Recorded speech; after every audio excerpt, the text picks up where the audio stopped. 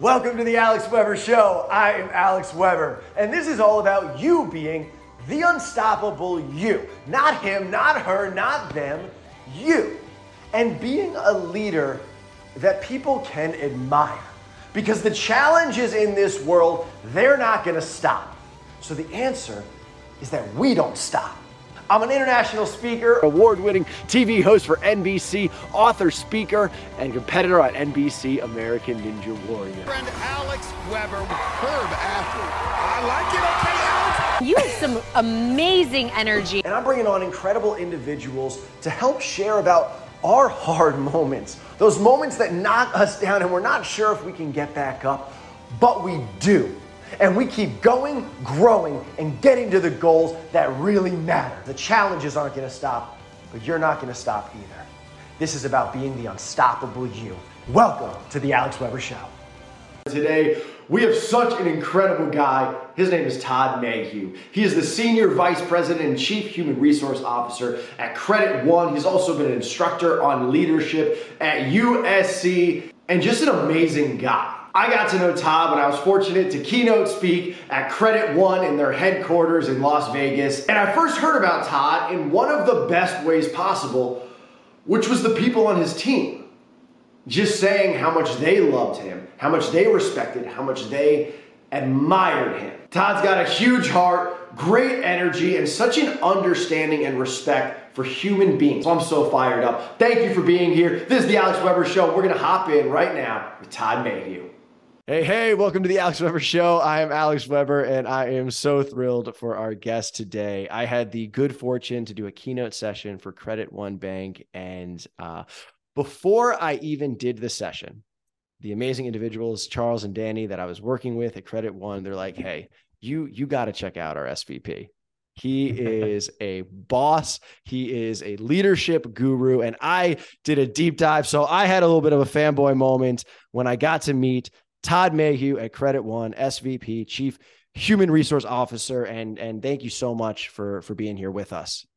Alex, I don't know if I can live up to that introduction, but thank you, appreciate it, and I look forward to chatting with you today. And by the way, you're phenomenal. People are still talking about your keynote, and thank you for spending time with us. Oh gosh, thank you, brother. It was absolute blast of a time, and I'm fascinated with this idea that one of the biggest metrics of being a successful leader is, do your people admire you?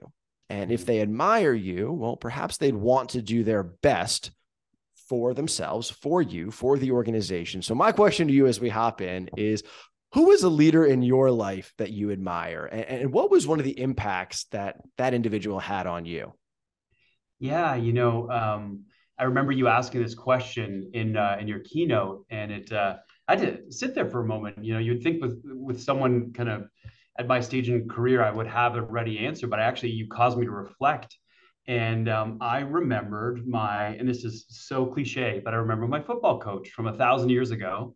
And I remember my family was going through a pretty tough time back when I was, I want to say 12, 13. Yeah. And he got wind of it. He heard that, things weren't well with the Mayhews at the time. And I remember him pulling me aside, right as season was starting and we were practicing. And, he looked at me and he said, he didn't have to do this, right? He had a bunch of teenage kids he was trying to kind of rein in. And he looked at me and just said, Todd, are you okay? And I remember, I was young and I kind of taken aback, but I looked at him and I said, yeah, his name's Steve. I said, yes, Steve, I'm doing all right. All things considered, I'm doing okay. And he just paused and he looked at me and said, I got you, this is going to be all right. This is going to pass. You're going to be good. So that meant a lot. Just, that moment of kind of emotional connection where he understood that one of his players was going through a tough time. And, but what was even better about him is that, after that moment, he didn't relent on the expectations. Right. He basically, it was kind of an emotional sort of, hey, you got to pick yourself back up and get back on the field. And then quite literally, he kicked my butt up and down the field, right, and expected nothing less than my best, right? And so that was a good early lesson of, empathy, kind of emotional support, followed by, hey, like, don't wallow in that space. Right. Continue to be the best version of yourself. And he pushed me to do my best. My friends would tease me. I'm sure there's some of them will hear and see this. And I think they would say, I'm being charitable when I said, you say that was and am a mediocre athlete. They'd probably, laugh at that and say that's being generous. But that particular football coach always got the best out of me. And I will never forget that moment where he pulled me aside to not only just be my coach, but to be, that adult, kind of made me feel like everything was going to be okay. It's such a profound point. And just to really underline it, you as that individual going through this hard time, when your coach showed a sincere interest, not only in what he needed from you, which was output, right? Whatever position you were playing, he needed that output. But aside from that, to peel back the curtain and connect on, hey, how's Todd doing right now? Mm-hmm. Yeah. What did that do for you as a peak performer? What did that instill in you or ignite? Yeah, I think I was young at the time, so I really couldn't put words to it. But as I've reflected on it, it was a pivotal moment of, how important it is when you're in a leadership position to know how people are doing, right? You roll the tape forward, as you get leadership experience. It sounds sort of over exaggerated, but it's not. When you manage people, it's kind of an awesome responsibility, right? Mm-hmm. Because are you sending them home at the end of the day drained, sad, tired? How are you putting them back out in the community after they worked for you for a day, right? You have that power to send them home charged, energized, happy, good at being a parent, a spouse, a partner, a community servant.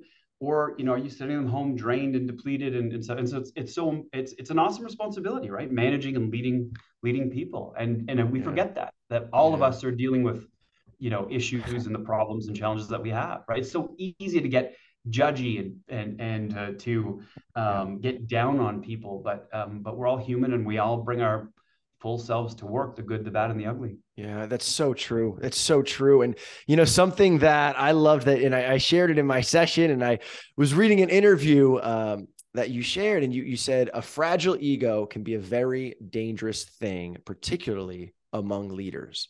And I'm curious if you can just talk a little bit more on that, because ego is it's a dense term, and people might hear that and they might think, well, can I not be confident? Can I not be proud? Can I not be assertive? So what does that mean to not have a fragile ego? Well, I joke about this only somewhat. When I retire, I want to write a book because, as an HR executive in my career, I've seen it all. I have seen the best behavior and I've seen the worst behavior. And I think my title is going to be called "The Stupid Stuff That People Do," right? And usually that stupid stuff is rooted in that fragile ego. And it's not so much being confident. Look, everyone should be a confident, assertive, have their voice be heard. It's the ego that requires the adulation. It's the ego that can never be wrong. It's the ego that makes risky bets, either with their personal conduct or putting the organization at risk. That's the ego that's very dangerous. And the problem is that the more people ascend in the organization, the more money they start to make, the more press they start to get, the more they start to believe that press. And that can be dangerous if people don't have ways to kind of get grounded and check themselves, right? So that a fragile ego in leadership is dangerous. Yeah. Well, now switching gears a bit to your work at Credit One, what are some of your core tenets or pillars or beliefs or tactics that you try to use or lean on each day to be a leader that people can admire? Yeah, so I've had the good fortune later in life. I actually went back to school and did a doctorate in organizational change and leadership at USC Fight On. Fantastic experience, right? Transformative for me personally. And it also aged me as I was doing that while working and with my family and so forth. But I've been exposed through that program to all sorts of models of leadership. And the one that resonated with me the most, and certainly as I came to learn, was studied the most, is this notion called transformational leadership. And a transformational leader kind of does four things really well. They're a role model, right? So what they expect of others. They're not sort of above doing themselves. They're someone who will get into the trenches when necessary and be looked up to for, again, being in the trenches when it's essential. They can motivate, right? They're inspiring. They can connect people with what the organization's trying to achieve. So it ceases to be about them as leaders and more about like, here's our purpose. Here's what we're trying to achieve. Let me help you connect to that emotionally. We're all hardwired as emotional beings. That's just the way our brains are wired. So making that emotional connection, not with the person, but with the organization and its mission. The other thing too is, again, people like to be stimulated intellectually. Like they need to be challenged. In fact, there's a lot of research that sort of suggests we do our best when we're right at the edge of our capabilities. It's called a zone of proximal development. Even if we're just a little bit beyond, but with a little help, a little coaching, a little scaffolding, we can achieve it. So it's that notion of, again, getting people's gray cells going and challenging them intellectually. And then the last thing is learning people as individuals, going back to my football coach, right? Taking the time to get to understand Alex, to understand what motivates him, to understand what he's bringing to work every day, so that you can temper your approach. Again, we all bring unique things into the office. We all have ups and downs in life, and it's important as a leader to understand what your followers are going through personally, so that you can help them through it. And so those are the 4 components of transformational leadership. I've grossly oversimplified, but that's what I try, and not always succeed, but that's what I try to do as a leader. And in fact, we've built a leadership curriculum, and that model figures prominently in how we train our leaders. It's so powerful. And I want to deep dive on how might you, what is a best practice for learning a little bit more about people? Now, maybe this is at company happy hours, or is it scheduling 20-minute meetings? Is it just checking in and, in the cafeteria, hey, how are you doing? I know you were moving. How's that going? What is some of the tactics that you've leaned on to be able to create those true connections while also the reality of everything's fast moving? You have to meet deadlines, expectations. Yeah, I think, it's funny. For some people, it comes naturally, right? That, psychologists have studied they call it the big 5 attributes of personality. One of those attributes is extroversion, right? So some people are just more hardwired from a personality standpoint to be extroverted. Right. So making those connections happens more naturally. Others, a little bit less so. And I think your idea of making it intentional, scheduling time, getting your butt off your chair in your office and getting out and chatting with your people, making those connections. And I think especially when you hear of, again, going back to my football coach, if people who are going through hard times, making a point of spending time with them, letting know that you think of them. It's those little moments that matter, that everyone sort of understands and appreciates and talks about. It becomes your leadership persona. That is such an amazing point of what you said, the little moments. And that really hits home to me. And it's funny, you reflected on your high school coach. I talk all the time about my high school coach, Paul Carcaterra, and I coached high school lacrosse as well for 5 years. And there's something beautiful that happens on a sports field because it's all very true. It's all very real. And it doesn't matter if it's a high school field or the Olympics. And I think it's so amazing what you said of it's the little moments that stick with people. Yeah. And that's so actionable for everyone listening. Yeah, and I think just building on that point, going back to that leader who's sort of inauthentic, who has the fragile ego. Those are the leaders who will stand up, make this speech sound great, sound compelling, but the minute that the camera's off, they'll resume being self-centered. They don't care, and stuff. And so people notice, right? How you act publicly needs to accord with how you act in those moments that matter, right? And if there's an incongruity there, then people know and see through it pretty quick. Yeah. Okay. One final question, and I didn't let you know this one was coming, but it's I'm excited. I know you'll be good on the hot seat.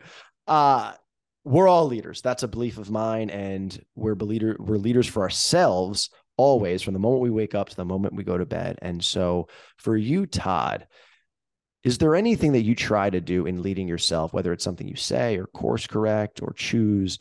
How do you lead yourself? Do it's timely, that question. So on Wednesday night, 2 nights ago, my wife and I went out for dinner to celebrate our 21st year wedding anniversary. 26 years together, 21 years. And I joke, but I asked her for a performance review, and and of course we had a few glasses of wine, and there's a broader context to it, but I kind of joke, hey, I'm an HR guy, so of course what performance feedback. And I would just say though that and again, this sounds a little cliche, but after 26 years of being with my wife, she is just essential in my life and keeping me grounded. She's one of the few people who can kind of psychologically slap me around a little bit and get me back to reality. And I think the lesson there is, I don't think you necessarily need 26 years of marriage or being a couple, but finding those people whom you trust, on whom you can rely through the ups and the downs to keep you. We're social beings as humans. We are wired to have connection, to have deep connection, right? And I've been very fortunate to have found that in my wife, who's my best friend. And man, she's good at giving me reality checks, and I credit her for helping me to be a better human being, not just a leader. So it's amazing. That's amazing, brother. So it's good to hear the performance review came back. There were some areas for improvement. Let's be clear. But for the most part, I think I passed enough, hopefully for another 21 years or so. Amazing. Todd, thank you, brother, so much for your time. What's the best way that people can connect with you and keep updated? LinkedIn, probably the best way. Connect with me on LinkedIn. Happy to stay in touch that way. So yeah. Todd Mayhew, thank you. What pops out for me the most with Todd is his deep appreciation for human beings. What that's like as a leader, whether that's managing our own emotional state or egos, and for the people that we lead, and how important it is to care about the people. Make sure to keep up with Todd Mayhew, and this is the Alex Weber Show. I'm Alex Weber. We'll be right back here with so many more amazing people to help you be the unstoppable you and a leader that we admire. Thanks so much. We'll see you right back here.